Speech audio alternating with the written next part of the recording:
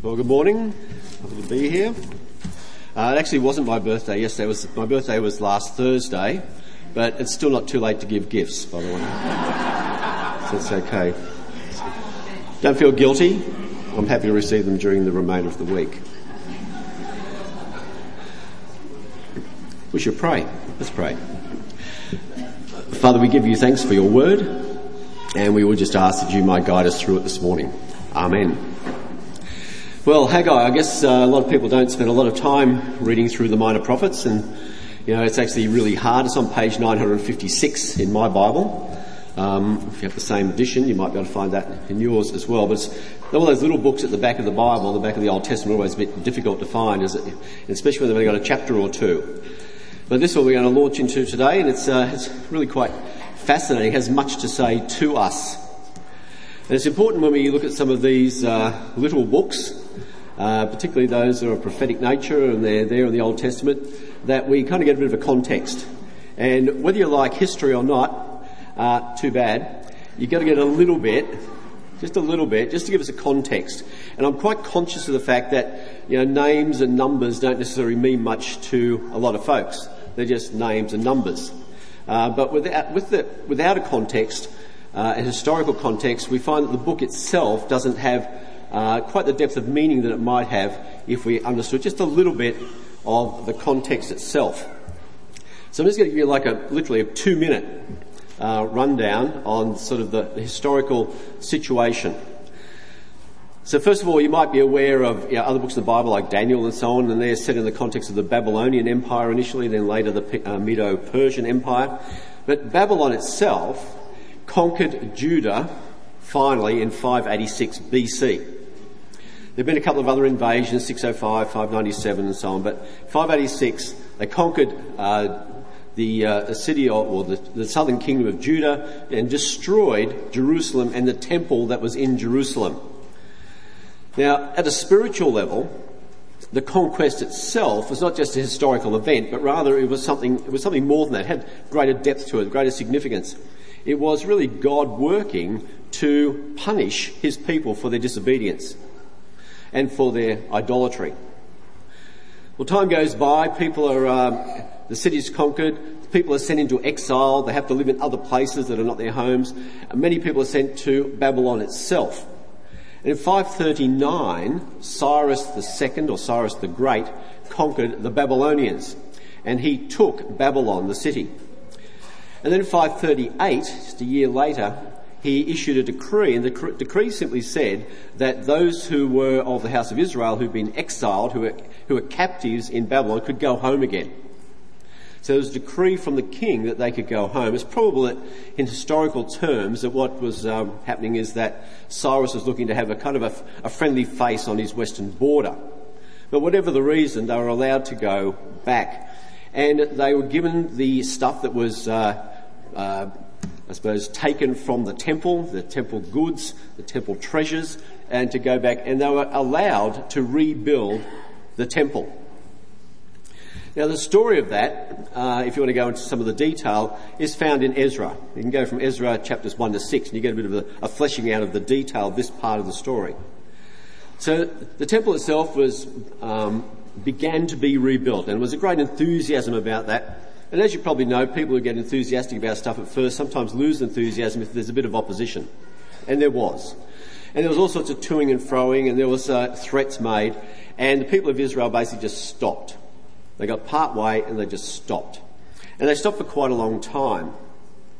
In fact, if you read Ezra 4, 4 and 5, we find this explanation for the stoppage. It says that the people of the land discouraged the people of Judah, made them afraid to build, bribed counsellors against them to frustrate their purpose. All the days of Cyrus, king of Persia, even until the reign of Darius, king of Persia. Now, Cyrus died in 530. He was succeeded by his son Cambyses, who ruled from 530 to 522. And then he was succeeded by Darius, who went from 522 to 486. And here's where Haggai comes in. Haggai's prophetic utterances take place over a period of just a few months, we've actually got for Haggai exact dates of when he spoke. So he spoke in the second year of King Darius. The second year of King Darius is 520 BC.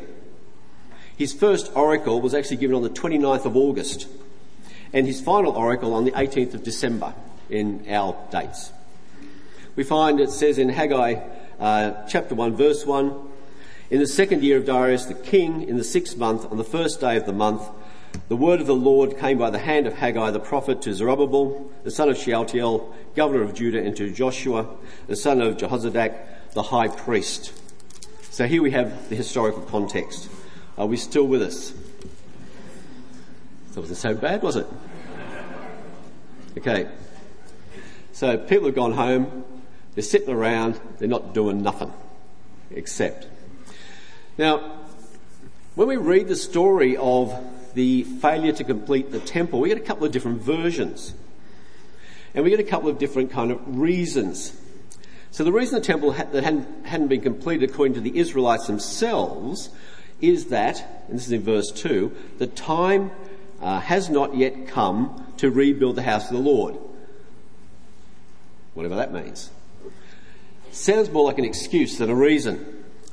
See, the returning exiles had been intimidated by opponents, and those opponents had gone so far as to actually get royal approval for opposing the building of the temple, the rebuilding, even though royal approval had originally been given. But we find that in verses 3 and 4, God gives another reason. He says, the word of the Lord came by the hand of Haggai the prophet. Is it a time for you yourselves to dwell in your panelled houses while this house lies in ruins? So the people had chosen to build and beautify their own homes rather than attend to the completion of the house of the Lord. Now, we have to realise that this is really a lot more than just a bad choice of building projects. It wasn't like, build my house, build a temple. Oh no, I'll build my house. Once that's done, I'll go back to the temple. There's much, much more to it than that. It goes much deeper. See, for the Israelites, the temple represented the presence of God. It was the centre of their religious practice. It was there that the daily sacrifices were made. It was there that their special festivals were held, like Passover and so on. In the temple was the Holy of Holies, that special place that the priests only entered on the Day of Atonement, where there was the mercy seat and the Ark of the Covenant, the Ten Commandments. You see, when you've got no temple in that time, no temple means no sacrifices. There's no acts of atonement, no ritual acts of atonement. There's no active engagement with or acknowledgement of the presence of God among his people. See, to give the building of the temple a lower priority than the building of nice homes for themselves is to say that they saw themselves and their comfort as more important than God. See, so it spoke volumes about their relationship with God. It spoke volumes about their failure to trust. Sure, there was opposition, but in spite of the opposition, God's really saying to them, you should have done it anyway. You should have done it anyway. Verses 7 and 8, God issues an instruction. He says, consider your ways. He says that, uses that term a few times in the passage. Consider your ways. Go up to the hills, bring wood and build the house. Now this is going to be as fancy as the previous temple that Solomon made. They got their timber from Lebanon, where they got the best of timber in the ancient Near East. He says, go up to the hills. So nearby, grab what wood you can. Build the house. Why? That I may take pleasure in it, that I may be glorified, says the Lord. So here's the rub. His pleasure is more important than their pleasure. His glory is more important than their glory. And they've got to come to recognise that reality. The first third of chapter 2 fleshes the whole thing out further. God is calling his people back to covenant obedience. And even in doing that, he's not calling them to simply obey the precepts of the law because they feel guilty about it. It's not just some compulsion, do this or else. God is wanting something much, much deeper than that. He's wanting a response of the heart. He's wanting genuine faithfulness that issues from a profound desire to glorify and honour God as their first priority. Ezekiel, who wrote just a few years before Haggai, makes the point even more eloquently. He says in chapter 36 and verse 23, "And I will vindicate the holiness of my great name, which has been profaned among the nations, and which you have profaned among them. And the nations will know that I am the Lord, declares the Lord God, when through you I vindicate my holiness before their eyes. I will give you a new heart, and a new spirit I'll put within you. I will remove the heart of stone from your flesh and give you a heart of flesh. I will put my spirit within you and cause you to walk in my statutes and be careful to obey my laws.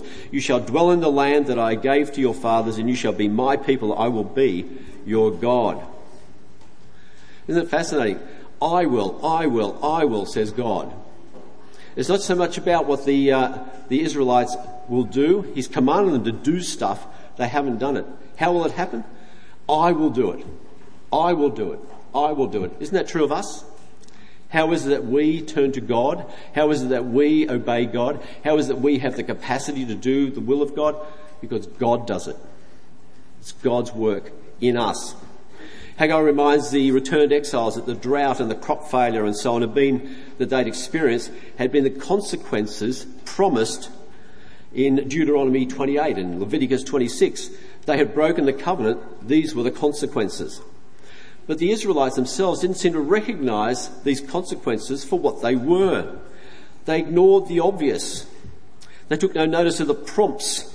They chose not to shift their priorities from pleasing self to glorifying God. And again, Ezekiel takes it further. He says this he goes, and also in chapter 36, "And I will deliver you from your uncleanness. I will summon the grain, make it abundant, lay no famine upon you. I will make the fruit of the tree and the increase of the field abundant, that you may never again suffer the disgrace of famine among the nations. Then you will remember your evil ways and your deeds that were not good. You will loathe yourselves for your iniquities and your abominations. Then the nations that are left around you shall know that I am the Lord. I have rebuilt the ruined places and replanted that which was desolate. I am the Lord. I have spoken. I will do it." God speaks in terms of grace. You haven't done it, but I will do it. My name's been profaned. You haven't done anything about that. I will do it. But I'll do it still through you. What an incredible thing. They've got to work through a sinful and disobedient people to achieve his purposes. I will do this. I will do this. I will do this. See, the Israelites' failure to complete the temple was really an act of faithlessness. It was a failure to trust God. Jesus himself says something about this kind of thing in Matthew chapter 6 in the Sermon on the Mount. He tells his listeners not to be anxious about the basic necessities of life. God knows you need that stuff. He goes and he says, "For the Gentiles seek after these things," he says. "Your heavenly Father knows that you need them all. Seek first the kingdom of God and his righteousness, and all these things will be added to you." See, we in this day and age as Christians have the same challenge that Haggai put before the Israelites. It's a challenge of priorities. It's a challenge of trust. We could sit here and ask ourselves, or perhaps spend more time contemplating, to what we give our time, to what we give our material resources, to what we give our talents and gifts, our hearts, our passions. And there are plenty of temptations and there's plenty of distractions for us in this world today. I was listening to Radio National the other day, because apparently, well, as far as I'm aware, there's no other station. But I was listening to Radio National, and Nick Earl, who's a writer of teenage novels, was speaking. I don't think he's the greatest novelist, but that's a different issue. But he's talking about a thing that was called Facebook envy. Some of us might suffer from that. He talked about how we sometimes see posts of other people on Facebook and assume that the posts they place and the photos they put up are actually indicative of their reality. You know, the nice house, the great job, the best holiday ever in the history of the universe, the most loving, obedient, talented children dressed up in their school uniforms, willingly getting photos taken of themselves before they head off. They get praised for getting a sort of certificate in good behaviour or papier-mâché, and apparently that's the best thing ever. Stuff like that. And we think, gosh, my kids aren't quite as good as that. My home's not quite as good as that. My holiday wasn't as exciting as that. And so on and so forth. So the fact is that the way things appear really aren't the way things are. We know that. But we still sometimes have this welling up in us, this thing, a desire, a covetousness. And then we spend our time trying to pursue it, or give our minds to it as though it's actually worth pursuing or bothering with. See, in a consumer-driven society, we're constantly tempted to hanker after something that someone else has, or to lead the kind of life someone else leads, and so on and so forth. Now, we all know those kinds of things. We all know that there are plenty of temptations out there, but the message of Haggai is, get your priorities right. Know in whom you place your trust. Are you going to build a panelled house, or are you going to build the temple of the Lord? Ephesians 5:15 says, look carefully how then you walk, not as unwise but wise, making the best use of the time, because the days are evil. Like the people of Haggai's time, we probably need to realign our priorities. God wants our hearts, our love, our faithfulness, our obedience. Other people should know that we're Christ's disciples because we love one another and because we love God. We're called to seek his kingdom first, that we might give him honour and glory. Those are the kinds of things that should motivate us. That should be our number one priority. The second point, that was the first one, by the way, you probably may have guessed that. The history bit was just a preamble, doesn't count as a point. So it didn't actually even count in the time. Second point, shorter. Sovereignty. God is in charge. And some really fascinating stuff that God indicates through Haggai about his control of things. Haggai 1:14, and the Lord stirred up the spirit of Zerubbabel, the son of Shealtiel, governor of Judah, and the spirit of Joshua, the son of Jehozadak, the high priest, and the spirit of all the remnant of the people. They came and worked on the house of the Lord of hosts, their God, on the 24th day of the month, the 6th month, the second year of Darius the king. But then we read in Ezra chapter 6, verse 13, then according to the word sent by Darius the king, Tattenai, the governor of the province beyond the river, Shethar-Bozenai, and their associates did with all diligence what Darius the king had ordered. The elders of the Jews built and prospered through the prophesying of Haggai the prophet, Zechariah the son of Iddo. They finished their building by decree of the God of Israel, and by decree of Cyrus and Darius and Artaxerxes, king of Persia. And this house was finished on the 3rd day of the month of Adar in the 6th year of the reign of Darius the king. Now you get the two things that are happening here. We've got God's Spirit working in the hearts and minds of the leaders of Israel and in the remnant. It's a deeply personal thing here. God's Spirit prompts. God's Spirit works in. And yet God's Spirit is also working in history, in the big sweep of history. The decrees of Cyrus, of Darius, and later Artaxerxes all come together at the opportune time that this work might be done. See, God in his sovereignty superintends over all things, the huge sweep of history and our individual lives. He's as interested in as much in us, ordinary little people, as he is in the broad sweep of all that will happen on the earth. And so this is how God works. He stirs up the spirits of the leaders and of the remnant and so on. He works through the decrees of kings, of empires. And we see there God's sovereignty in action as he superintends those great sweeps, those individual things. And the incredible thing about it is that while God's sovereignty concerns the big and the small, it also works in a way that somehow his purposes are achieved without turning people into robots, without turning us into puppets. Our decision making is still real. We still are agents of our own desires. We can still do according to our will. And yet God has all of that in control. How mind-blowing is that idea? Just think for a moment of your own conversion experience. What were the circumstances surrounding it? What people came into your lives at that point? What events that were occurring in your life? And then what was going on the inside? What was prompting? In what way was God's Spirit working? The two things work together. Those external circumstances, if you like, and the inner promptings of the Spirit of God. And they come together in such a way as to bring about the purpose God intends. Consequence of that is we're here today. We love Jesus. We know him. Our sins are forgiven. Why? Because God is at work exercising his sovereign will for our benefit. Incredible thing. It's a marvellous thing. We see that sort of thing happening in the Bible regularly. Remember Joseph's story, who said, when his brothers challenged him about it, he said, you did something that was evil, but God meant it for good. And he did. Even more poignantly in the crucifixion of Jesus in Acts chapter 2. When Peter speaks, he says, Men of Israel, hear these words. Jesus of Nazareth, a man attested to you by God with mighty works and wonders and signs that God did through him in your midst, as you yourselves know. This Jesus, delivered up according to the definite plan and foreknowledge of God. Got that one?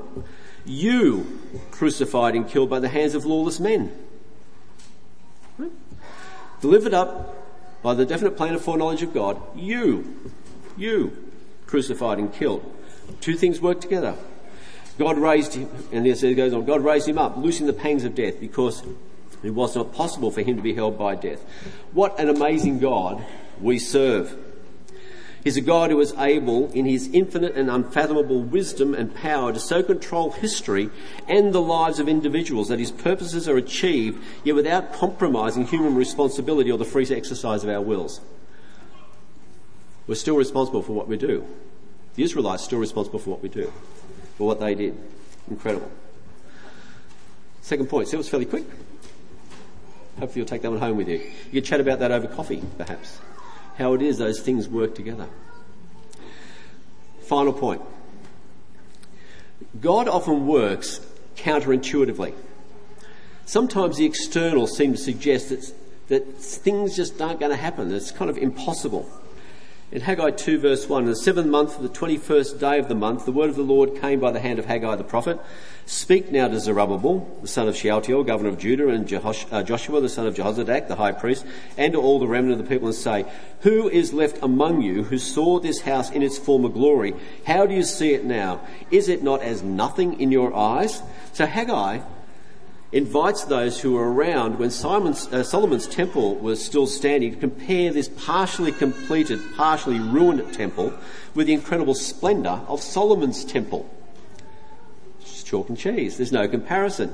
The new temple is by far the inferior structure, and even when it's complete, will still be so. It wasn't until the time of Herod that they got all the renovations done. Let's see the next part of Haggai's message. God tells the leaders of the people that despite appearances, despite the fact this is what looks like an inadequate, inferior structure, he says, you should be strong, for I am with you. His message reminds me of the way God had acted among them in the past, in the Exodus, the conquest of Canaan. And just like the past, my spirit remains in your midst. You see, what does the temple represent? The temple represents the presence of God. What is God saying? Guess what? I'm present anyway. I am with you. He goes on, I will shake the nations. He's given this incredible note of hope. I will shake the nations so that the treasures of all the nations shall come in. And I will fill this house with glory, says the Lord of hosts. The silver is mine, the gold is mine, declares the Lord of hosts. The latter glory of this house shall be greater than the former, says the Lord of hosts. And in this place I will give peace, declares the Lord of hosts.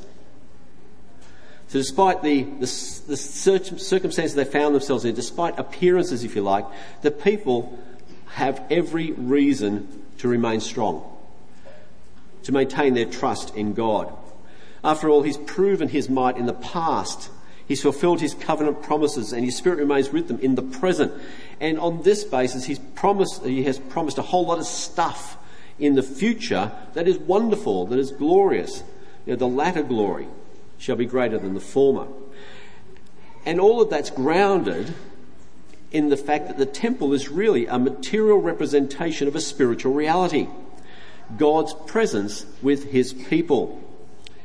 Leviticus tells us something of that in chapter 26, verse 11. He says, I will make my dwelling among you. My soul shall not abhor you. I will walk among you, be your God. You shall be my people. And surely Haggai is really anticipating what's going on in Revelation 21, verse 1. Then I saw a new heaven and a new earth, and the first heaven and the first earth had passed away, the sea was no more.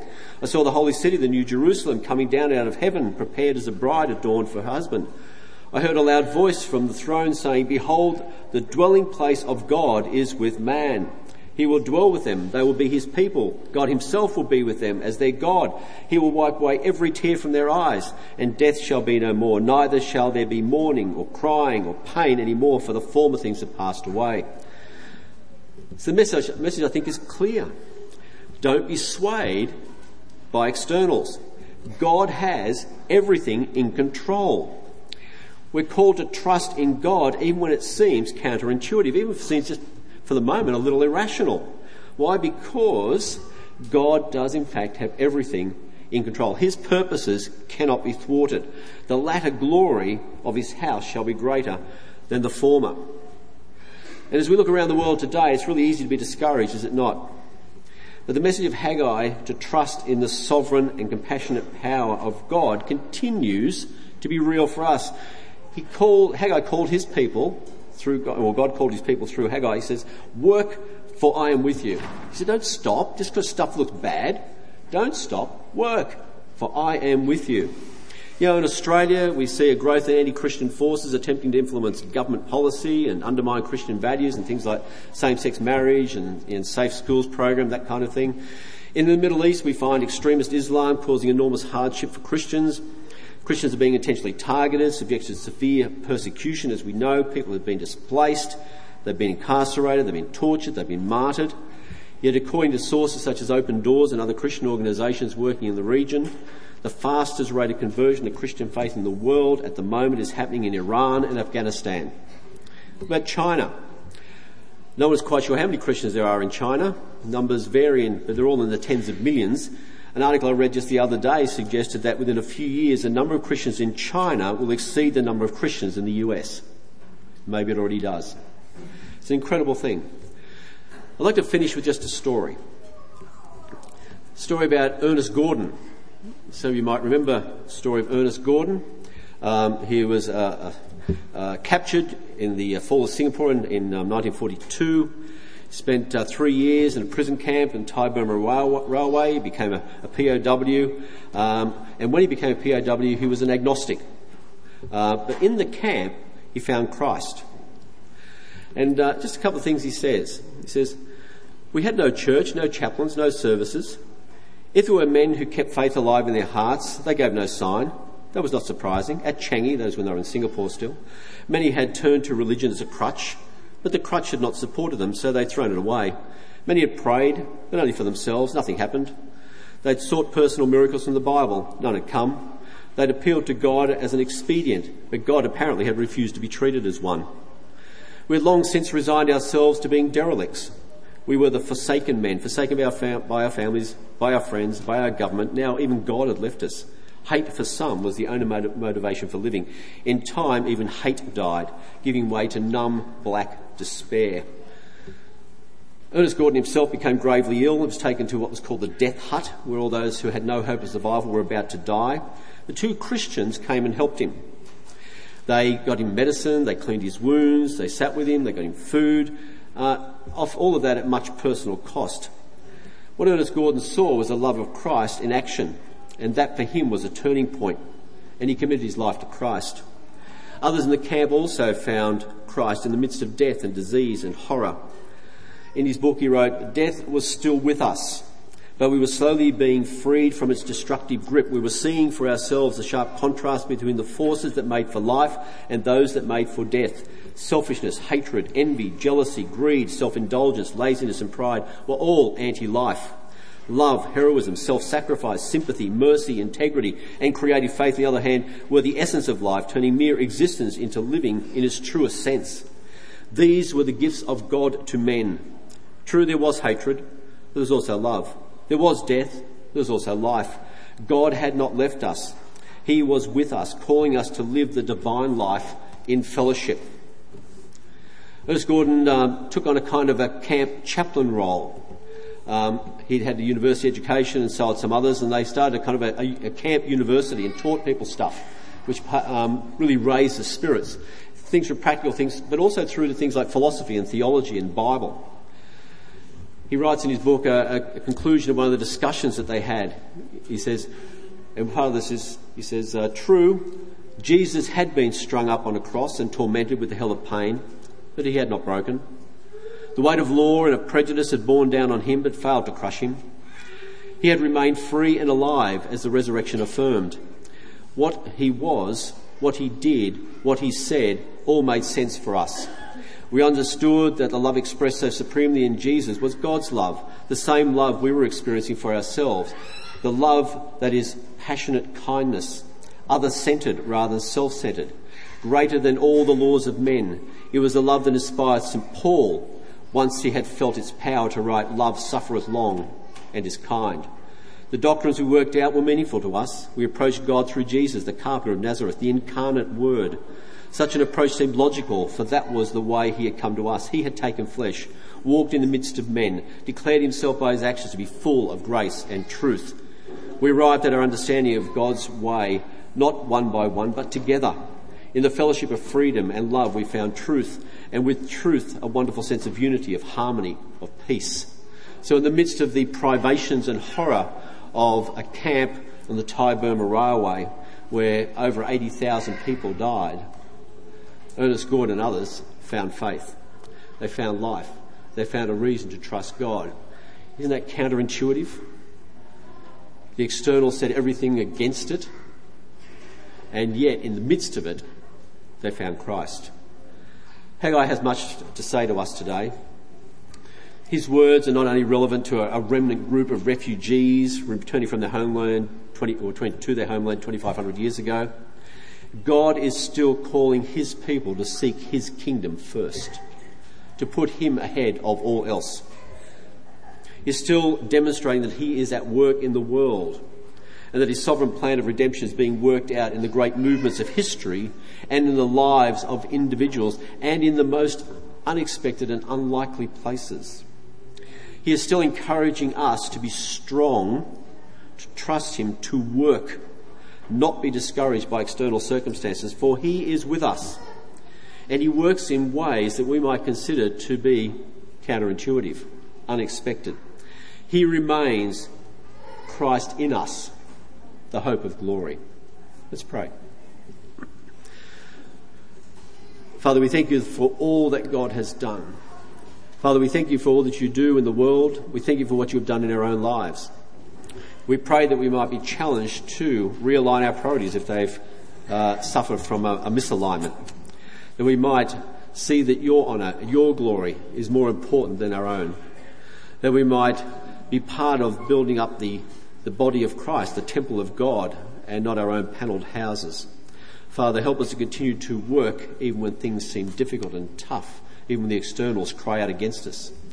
Father, we would pray that we might honour you, all that we do and all that we say in our relationship, that we might love you and love our neighbour. Father, we just ask that you might continue to speak to us through the words that you gave to Haggai at that point, that you might show us how they're relevant for us even today. This we ask in Jesus' name for his sake. Amen.